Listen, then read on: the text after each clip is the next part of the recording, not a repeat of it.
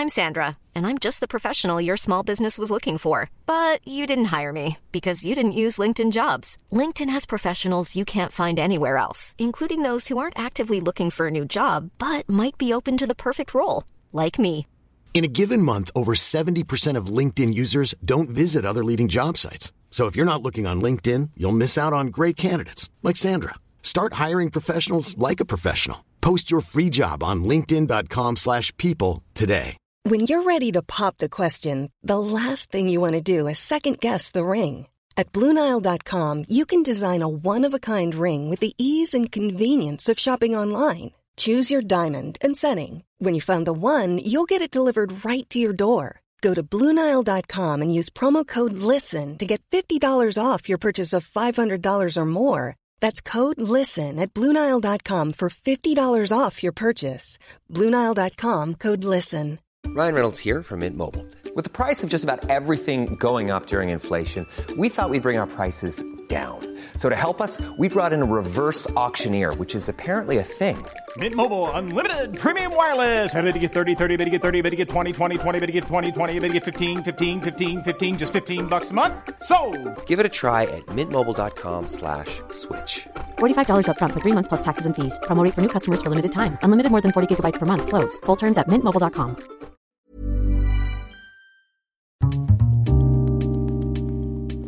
Det här programmet handlar om en noga utvald bok och ett samtal med dess författare. Välkommen till Lära från lärda.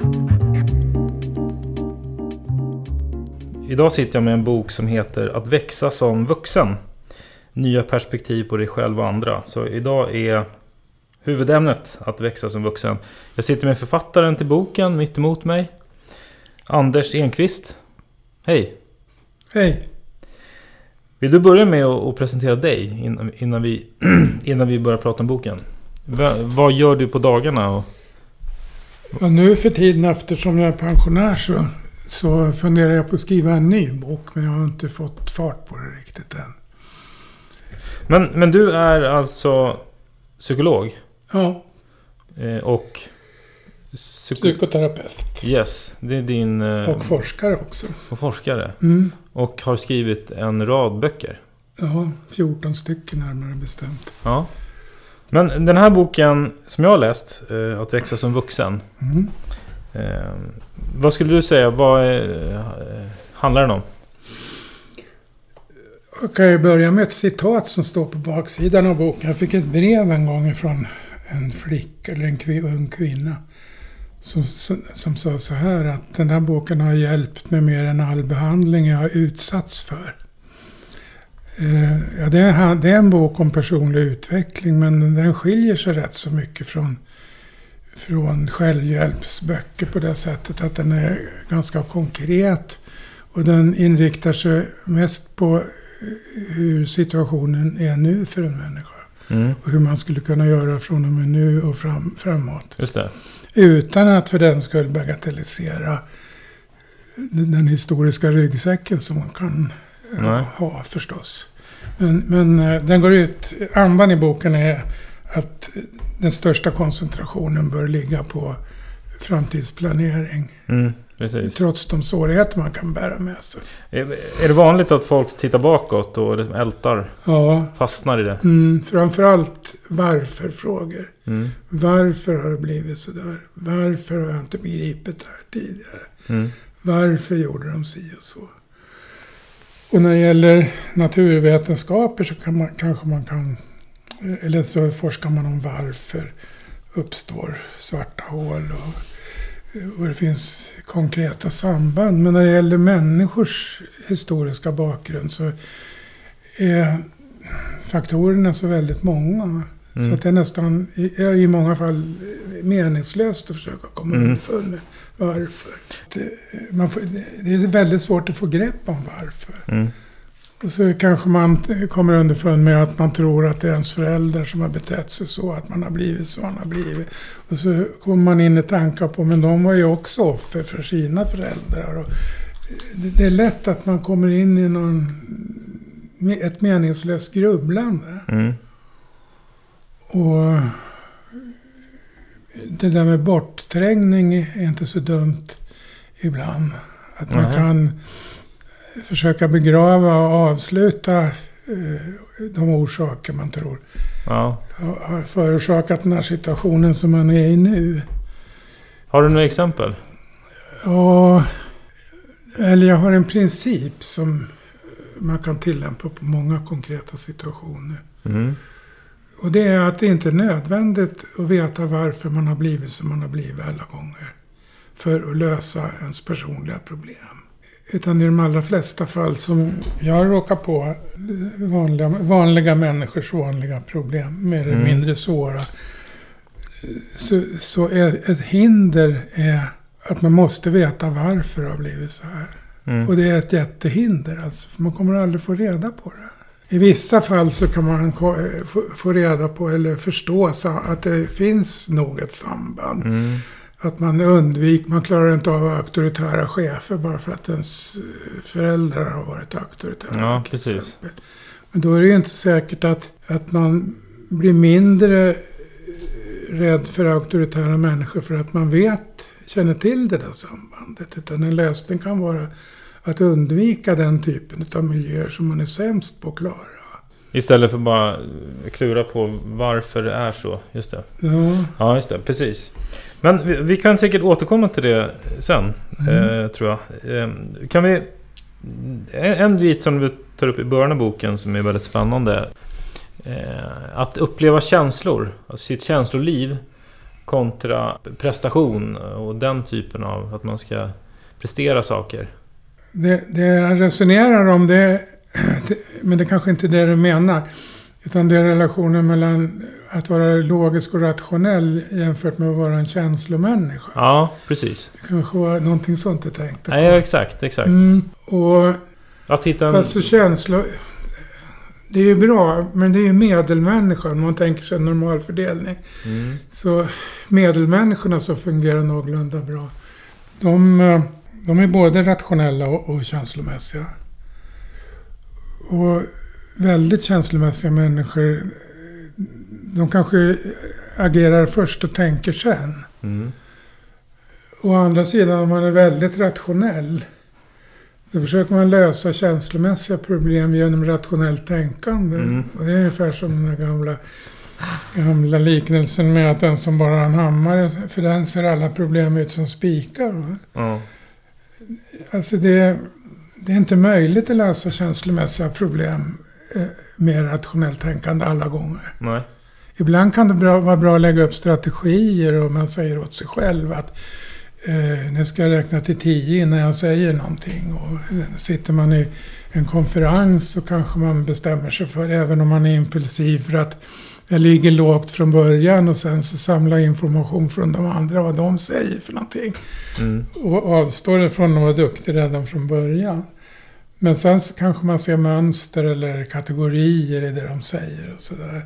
Så om det är på en lärarkonferens så kan man diskutera detaljer om man ska ha läsk i skolan eller inte och ha någon kiosk i skolan eller inte. Och så pratar man i cirklar om små detaljer. Medan en åskådare då, som har en låg profil kan se, om man kommer in kanske efter ett tag och säger att det är egentligen inte det här som vi pratar om som diskussionen gäller, utan det här är ju ett pedagogiskt fenomen. Hur skolan ska handskas med de stora sakerna och inte med cykelställ.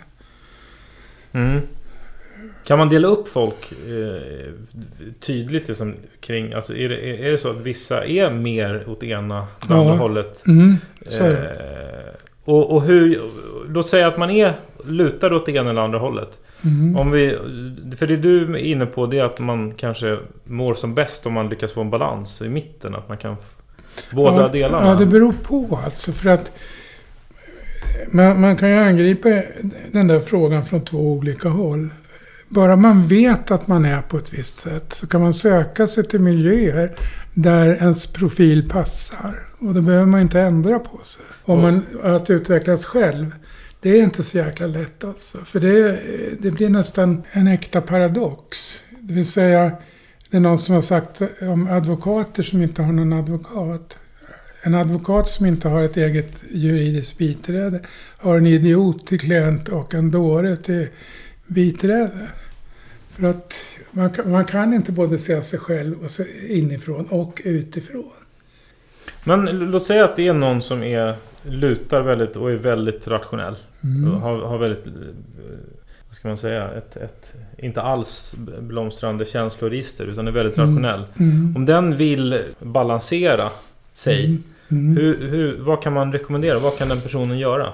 Då skulle jag rekommendera att den personen uppsöker man får ägna sig åt lite researcharbete, för om man vänder sig till en terapeut så kan man råka ut för vad som helst om man inte har gjort sitt researchjobb. Alltså. Men det är alltså professionell hjälp som gäller? Ja, professionell. Det finns inget eget man kan göra? Ja, man kan prata med... Men nu är jag inne på alltså samtalet och få aspekter utifrån. Som nästan nödvändigt alltså. För att annars så blir det ju så här att ögat kan se allt utom sig självt. Va? Det blir en cirkelresonemang. Om jag dels ska vara min egen terapeut och dels ska vara min klient. Så att, men det är klart att utan hjälp så kan man möjligen... Alltså det är bra att läsa böcker och det är bra att höra vad det gör för andra människors synpunkter. Men om man börjar trampa vatten och inte kommer någon vart, då har man ju visat att man inte klarar det själv. Och det tror jag är ganska många utav 100% så tror jag det är 60-70 som skulle behöva prata med någon. Ja, jag förstår. Men då, om det är en person som du säger som är väldigt rationell, så ska man inte psykiatrisera det hela. För att rationella människor behövs. Och nu har jag ju redan sagt en utväg, nämligen att försöka hitta en miljö där det finns ju människor med bokstavskombinationer som jobbar med IT för sig själva eller hemifrån eller något sånt där. Ja, men jag tänker att men då kanske man bara... Då fortsätter man bara göra det man är bra på. Då kommer man aldrig uppleva den andra sidan. Nej, fast personen kanske är nöjd med det. Ja, just det. Och då är det inget problem. Men om vi tänker tvärtom då? Om man är väldigt känslosam. Ja. Finns det något sätt att... alltså för att bli mer balanserad? Ja. Eller är det samma sak där? Då kanske man ska sätta sig i situationer där... Det finns en norsk forskare som heter Moxnäs. Och han har skrivit flera böcker om ångest och arbetsmiljö. Han pratar om systemångest och psykångest. En del människor får ångest att vara i strukturer som är kvävande för dem. Och andra människor, de behöver ganska hårda strukturer för att fungera. Och om vi säger den här som är väldigt känslomässig, den människan får väldigt illa av hårda strukturer.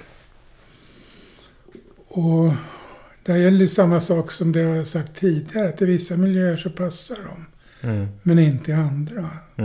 Och vill de inte utveckla sig själva så får de byta jobb eller vara kvar på sitt jobb och må dåligt och bli oförstådd som de tycker själva.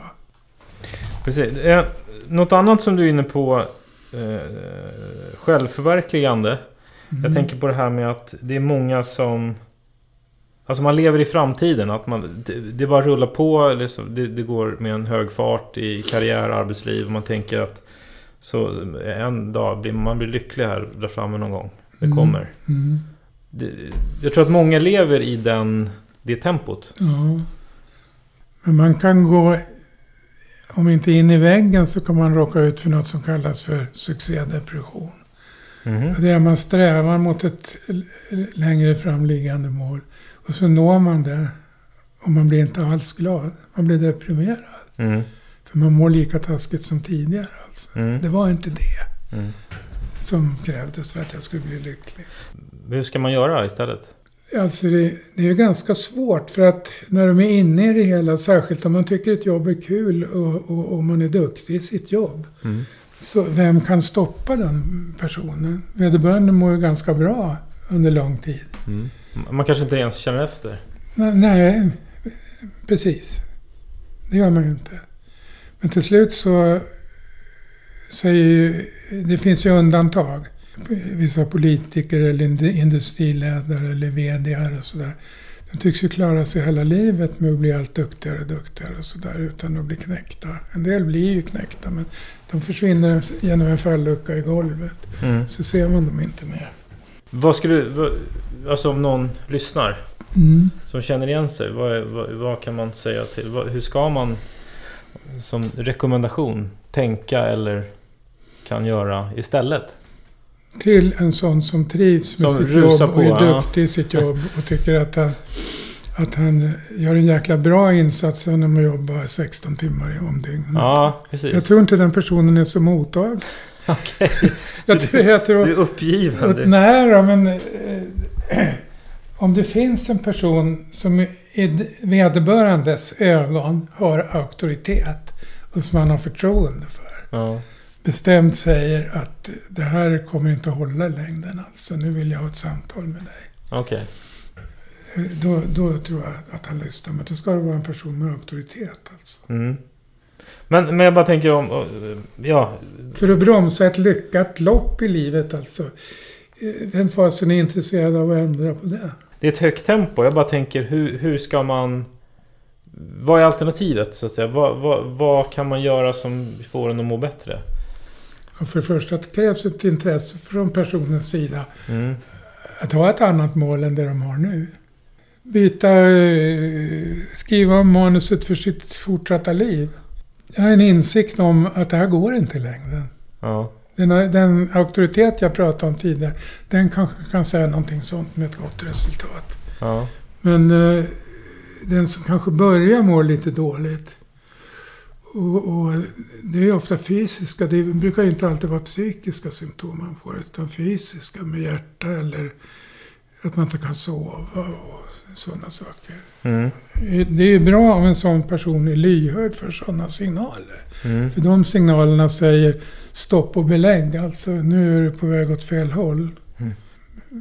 Men alltså det första som krävs av alla människor som ska göra en förändring, det är att man är intresserad av det.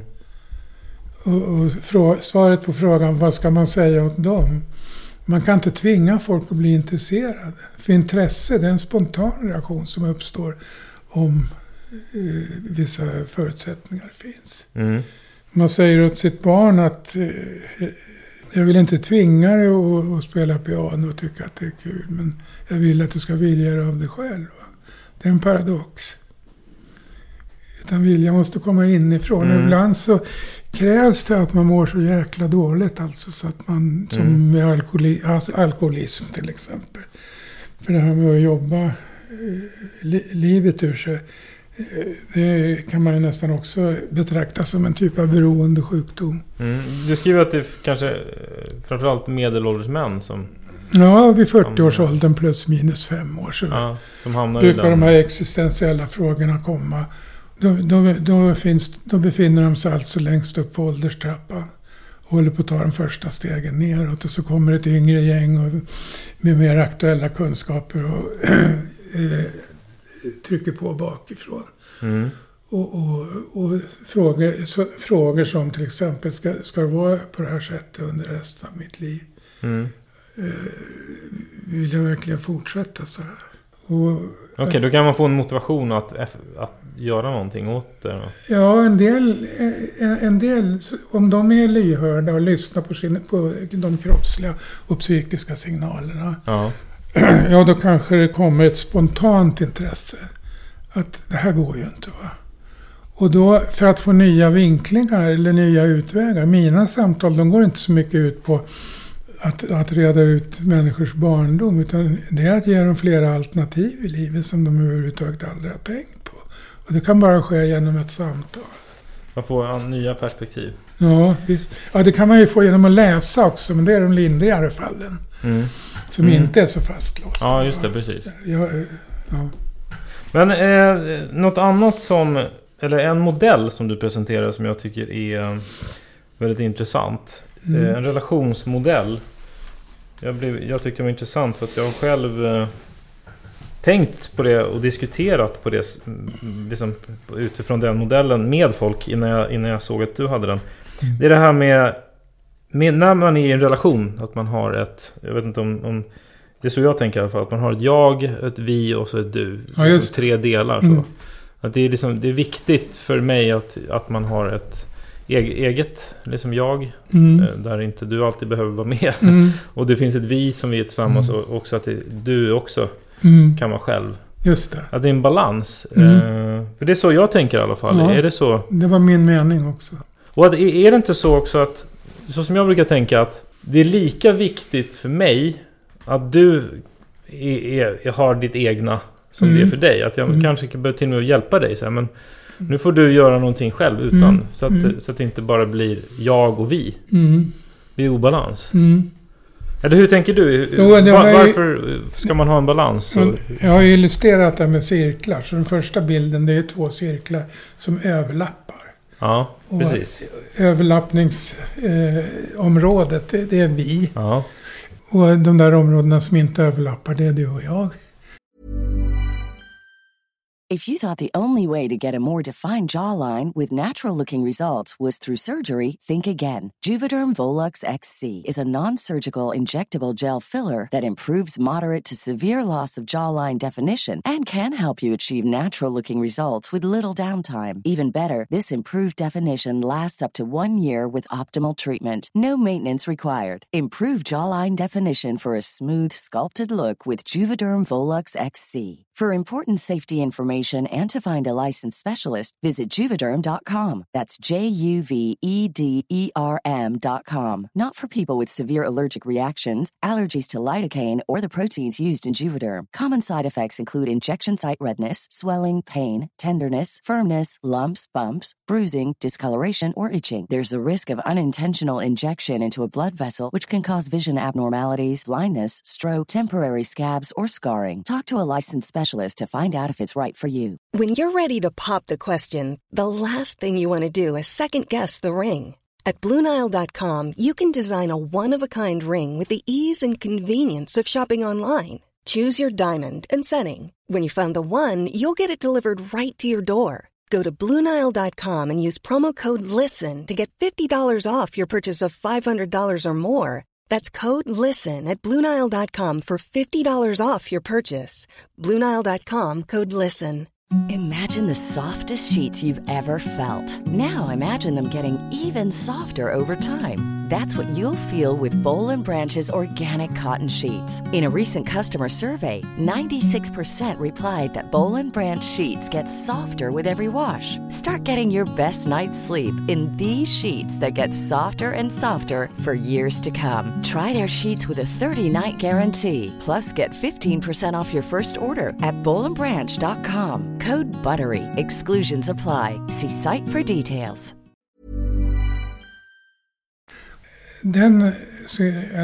Det sättet att framställa det gäller ett förhållande livet igenom i medeltal alltså. Men under den här resan tillsammans så kanske det är så att de inte överlappar alls de där cirklarna. Ja, precis. I perioder. Ja, i perioder, ja. Så att du lever ditt liv och jag lever mitt liv. Ja, man bor ju tillsammans och har lika stark kontakt som tidigare, men man är på olika håll. Och då menar jag inte bara att den ena är där, jag menar inte alls geografiskt, utan jag menar intressemässigt och utbildningsmässigt och sådär, så kanske man inte har så mycket tid med varandra längre. Ja, just det. Men bara det är liksom i genomsnitt att man genomsnittet så bör det vara balans. Och sen är allt. Men alltså det finns ju många förhållanden där folk tycks funka i alla fall. Där en är den dominerande parten och en är väldigt undergiven. Och hur menar du dominerande? Är det rent högljutt eller? Nej, utan den ena personen sätter sin prägel på bådas förhållande. Och den andra personen servar den ena personen.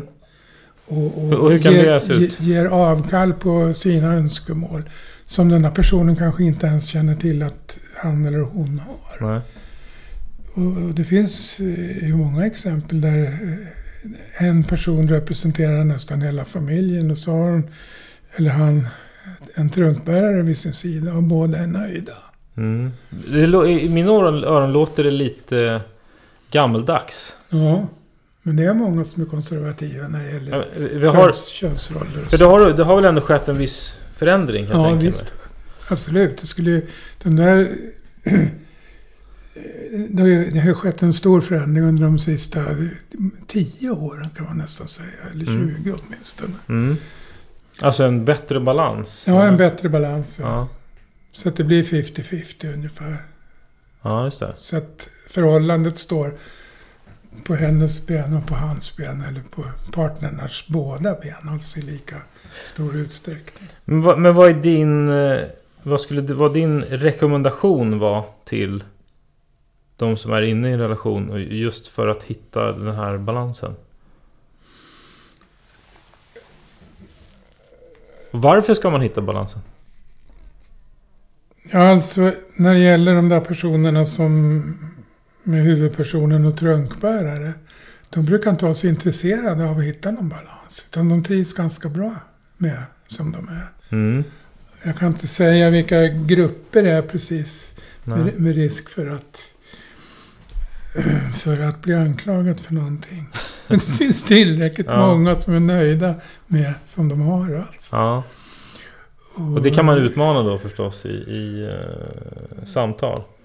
Eller du ger sådana exempel i boken. Det är inte säkert. För att om man tänker sig en normalfördelning när det gäller människor, så en del människor kan inte tänka abstrakt nu vidare. Utan de är väldigt konkreta. De vill veta hur man ska göra. Men man kan inte prata mer om något längre bort liggande mål, om ett balanserat eller ett balanserat förhållande. Ja, det blir för abstrakt. Ja, det blir för abstrakt. Det är många människor som inte kan tänka så. Så är det på arbetsplatser. Chefen har en vision och mellancheferna ska försöka förverkliga den där visionen. Men så finns det en del människor på en arbetsplats som inte kan tänka i visioner. Nej, de är inte, det är inte Nej, de är inte självgående. Va? De måste få order om vad de ska göra. Just det. Först gör du det, sen gör du det, sen gör du det. Så kommer du tillbaka till mig och frågar.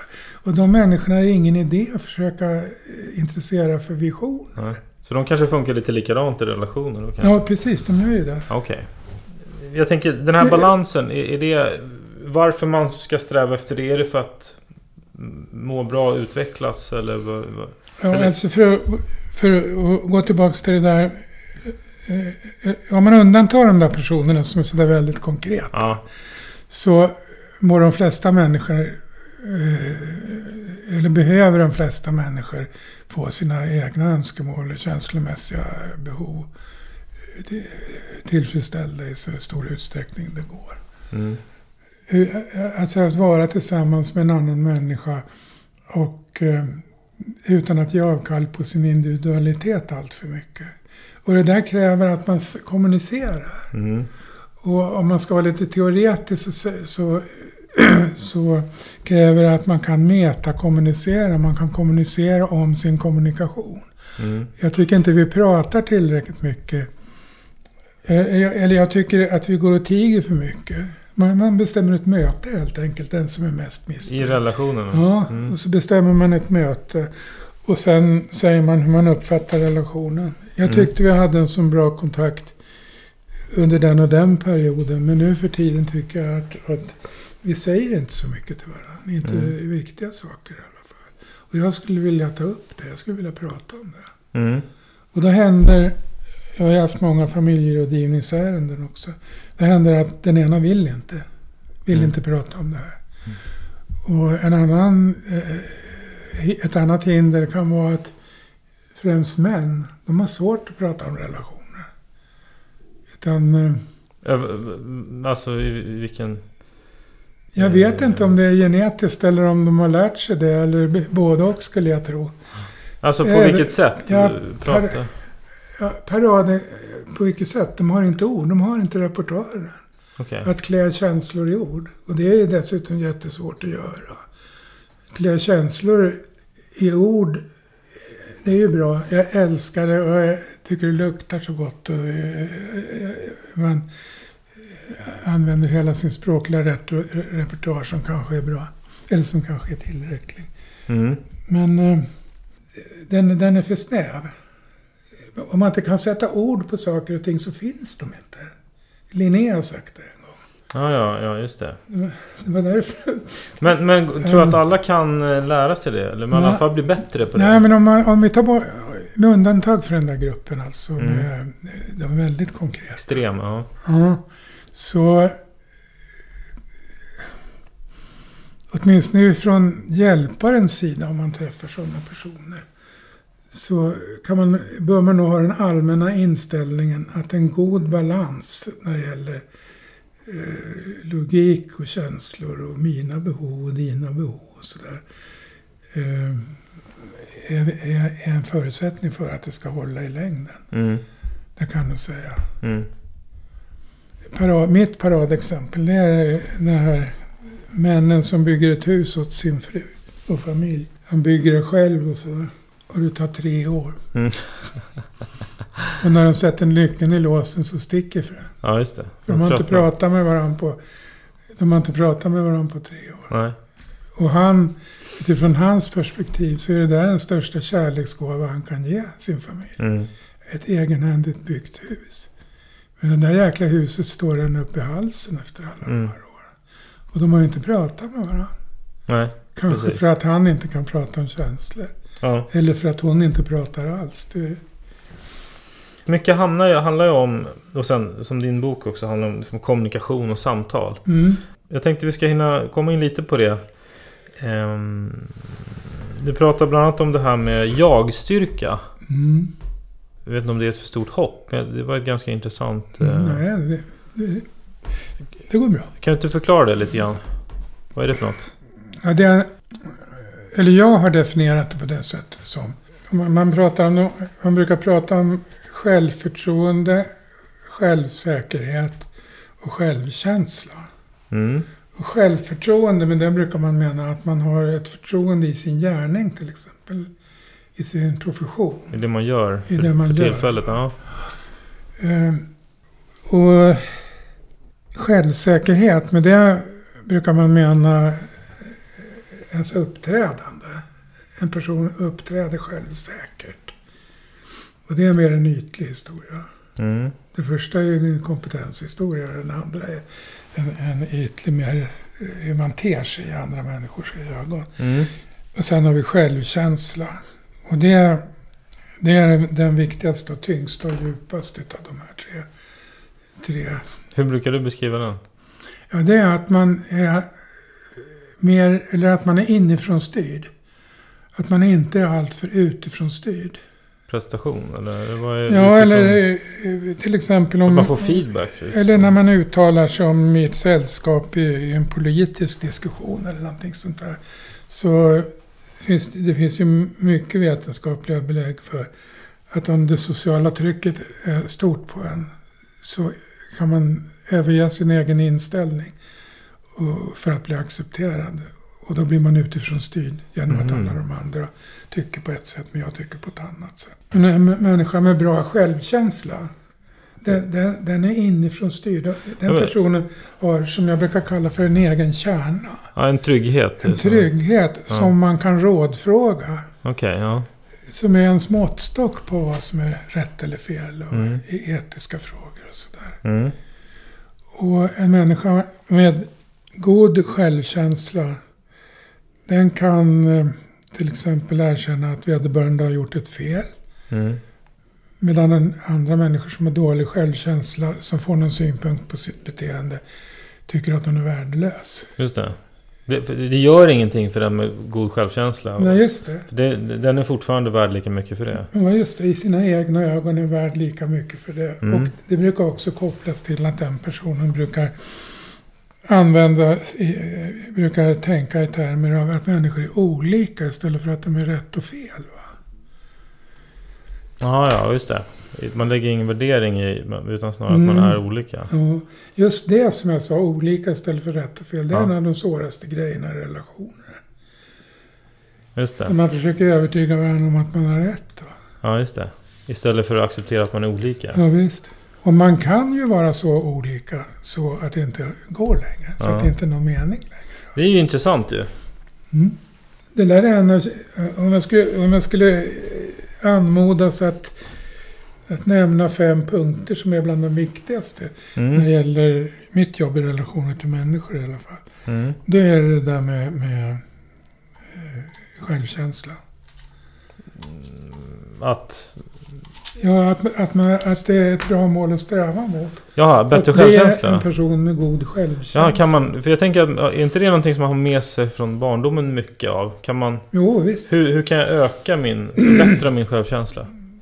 Ja, alltså det är riktigt som du säger att en del människor har med sig från barndomen.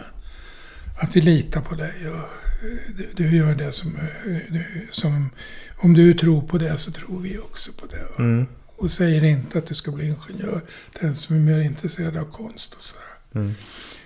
Utan om man har fått stöd och blivit tagen på allvar och respekterad för den man är, då brukar det ju bädda för en god självkänsla. Men det är många som inte har haft den bakgrunden.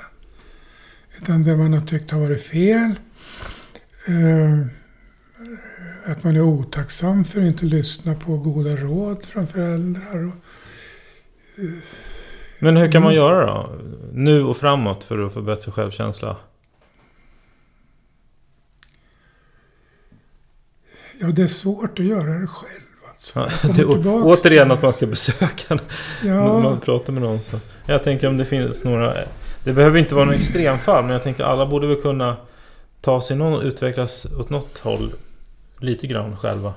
Ja, men alltså har man tur i livet så kan man ju råka på människor som blir ställföreträdande föräldrar. De tycker om en för den man är? Eller? Ja, jag tycker om en för den man är och ger en det som man inte har fått tidigare. Just det. Så att om man har tur så kan man råka ut för sådana människor som man bryr sig om och som stöttar en och inte själv tänker i termer av rätt och fel eller dålig eller god eller sådär. Ja, just det. Men om man har otur så träffar man ju aldrig sådana människor. Och ibland så kan det ju vara så pass kört med den där dåliga självkänslan så att den är svår att reparera överhuvudtaget. Men håller du med om det här om man säger att en bra vän är någon som får en att tycka om sig själv? Just det. Det jag pratar om egentligen. Ja, för då blir det ju själv som känns just det. Jo, men det kan ju man behöver ju inte gå till en terapeut alltid, men om man läser lite kring såna här frågor som inte är snömos alltså, utan lite som har lite hög specifik vikt eller skönlitteratur och så där. För det måste bli destruktivt om man hamnar i relationer där man måste prestera för att bli accepterad. Så det blir ju motsatsen då. Ja, men det är en annan sån där kärnpunkt. Att presterande människor har sitt värde i sin gärning. I vad de gör alltså. Okej, ja. Och inte vilka de är som personer. Alltså det är ett problem. Ja, det är det. Ja, visst. Just det. Det är väldigt många som där deras eget värde i ligger vad de presterar. Just det. Och får de sparken eller inte har någon meningsfull arbetsuppgift eller annat för sig i livet, då kan det bli farligt. De bör ju kanske då jobba med sin självkänsla då istället. Så att de inte behöver prestera, tänker jag, eller att det är avgörande. Eller? Ja, alltså det där är en förändring i en sätt att se på sig själv som kanske sitter i ryggmärgen. Det är inte så väldigt lätt att ändra på sådana saker. Nej. Man ska nej. Jag tänker på det stora målet på lång sikt. Nej, det är inget som sker över en natt direkt. Nej, det kanske inte sker överhuvudtaget. En del människor går under med sina värderingar hellre än att överge dem. De naggar inte ens i kanten på dem. De lyssnar inte. De stänger av all information som strider mot deras värderingar. Då är det inte så lätt att ändra sig. Är det någon del, jag tänker på någon särskild del från boken som kan vara med nycklar? Ja, att sluta fundera så mycket i sjukdomstermer. Eller sätta diagnoser på den andra personen. Utan att man försöker hantera de problem som uppstår. Att man är någorlunda pragmatisk. Alltså nu och framåt? Nu och framåt. Ja, just det. Vad är det som behöver förändras? Och det här låter ju beskäftigt. Men det är att man lär sig prata med varandra. Alltså. Mm. Det är svårt att göra någon förändring om man inte pratar med varandra. Och har man inte repertoaren och kan prata med varandra, då är man illa ute i relationer. Är det vanligt? Det är mycket vanligt. Ja. Det är vanligt. Kommunikation. Ja. Mm. Kommunikation, det kommer från latinet och betyder göra gemensamt. Mm. Vilket betyder på ren svenska ungefär så här att när båda förstår vad båda menar med det de har sagt, då har man kommunicerat. Mm. Om man pratar om tekniker, så när man har pratat med varandra så är det ganska bra att göra en sammanfattning. Om jag har förstått det rätt. Just det. Så det du skulle vilja för framtiden är. Ja. Ja, då får man ju facit på om man har uppfattat den andra rätt eller inte. Och så gör båda parter det. Mm. Det finns en dansk forskare som heter Kvale. Och han säger så här: to validate is to question. Det säger han om sammanfattningar. Alltså till exempel på samtalsmetodikkurser så får man lära sig göra en sammanfattning av vad samtalspartnern har sagt till samtalsledaren. Samtalsledaren får göra en sammanfattning. Som ett sätt att försäkra sig om att vi har förstått vad vi har sagt. Och det är ett bra första steg på att fortsätta ett samtal. Men har man inte begripit vad den andra har sagt eller slagit dövörat till, då kan man ju inte använda sig av den där metoden. De stora puckarna har vi pratat om. Jag vet inte om det är något eller om vi ska runda av. Såvida det inte är något som du ångrar att du inte tog med. Nej, jag har fått med det som jag hade tänkt innan i alla fall. Sen har det vuxit ändå. Ja, men för mig räcker det här. Ja. För den som vill fördjupa sig och läsa mer av de här bitarna. Vi har tagit upp några av dem från boken. Jag rekommenderar att växa som vuxen för den som är mer intresserad. Och jag tänker att vi rundar av helt enkelt. Det gör vi. Om man vill nå dig och ställa en fråga. info@KAENGQUIST ett ord KAENQUIST.com. Ja. Eller också kan man gå in på min hemsida. Ja. Och vill man höra oss till programmet så mejlar man till fredrik@hiller.org. Tack för att du var med. Tack själv.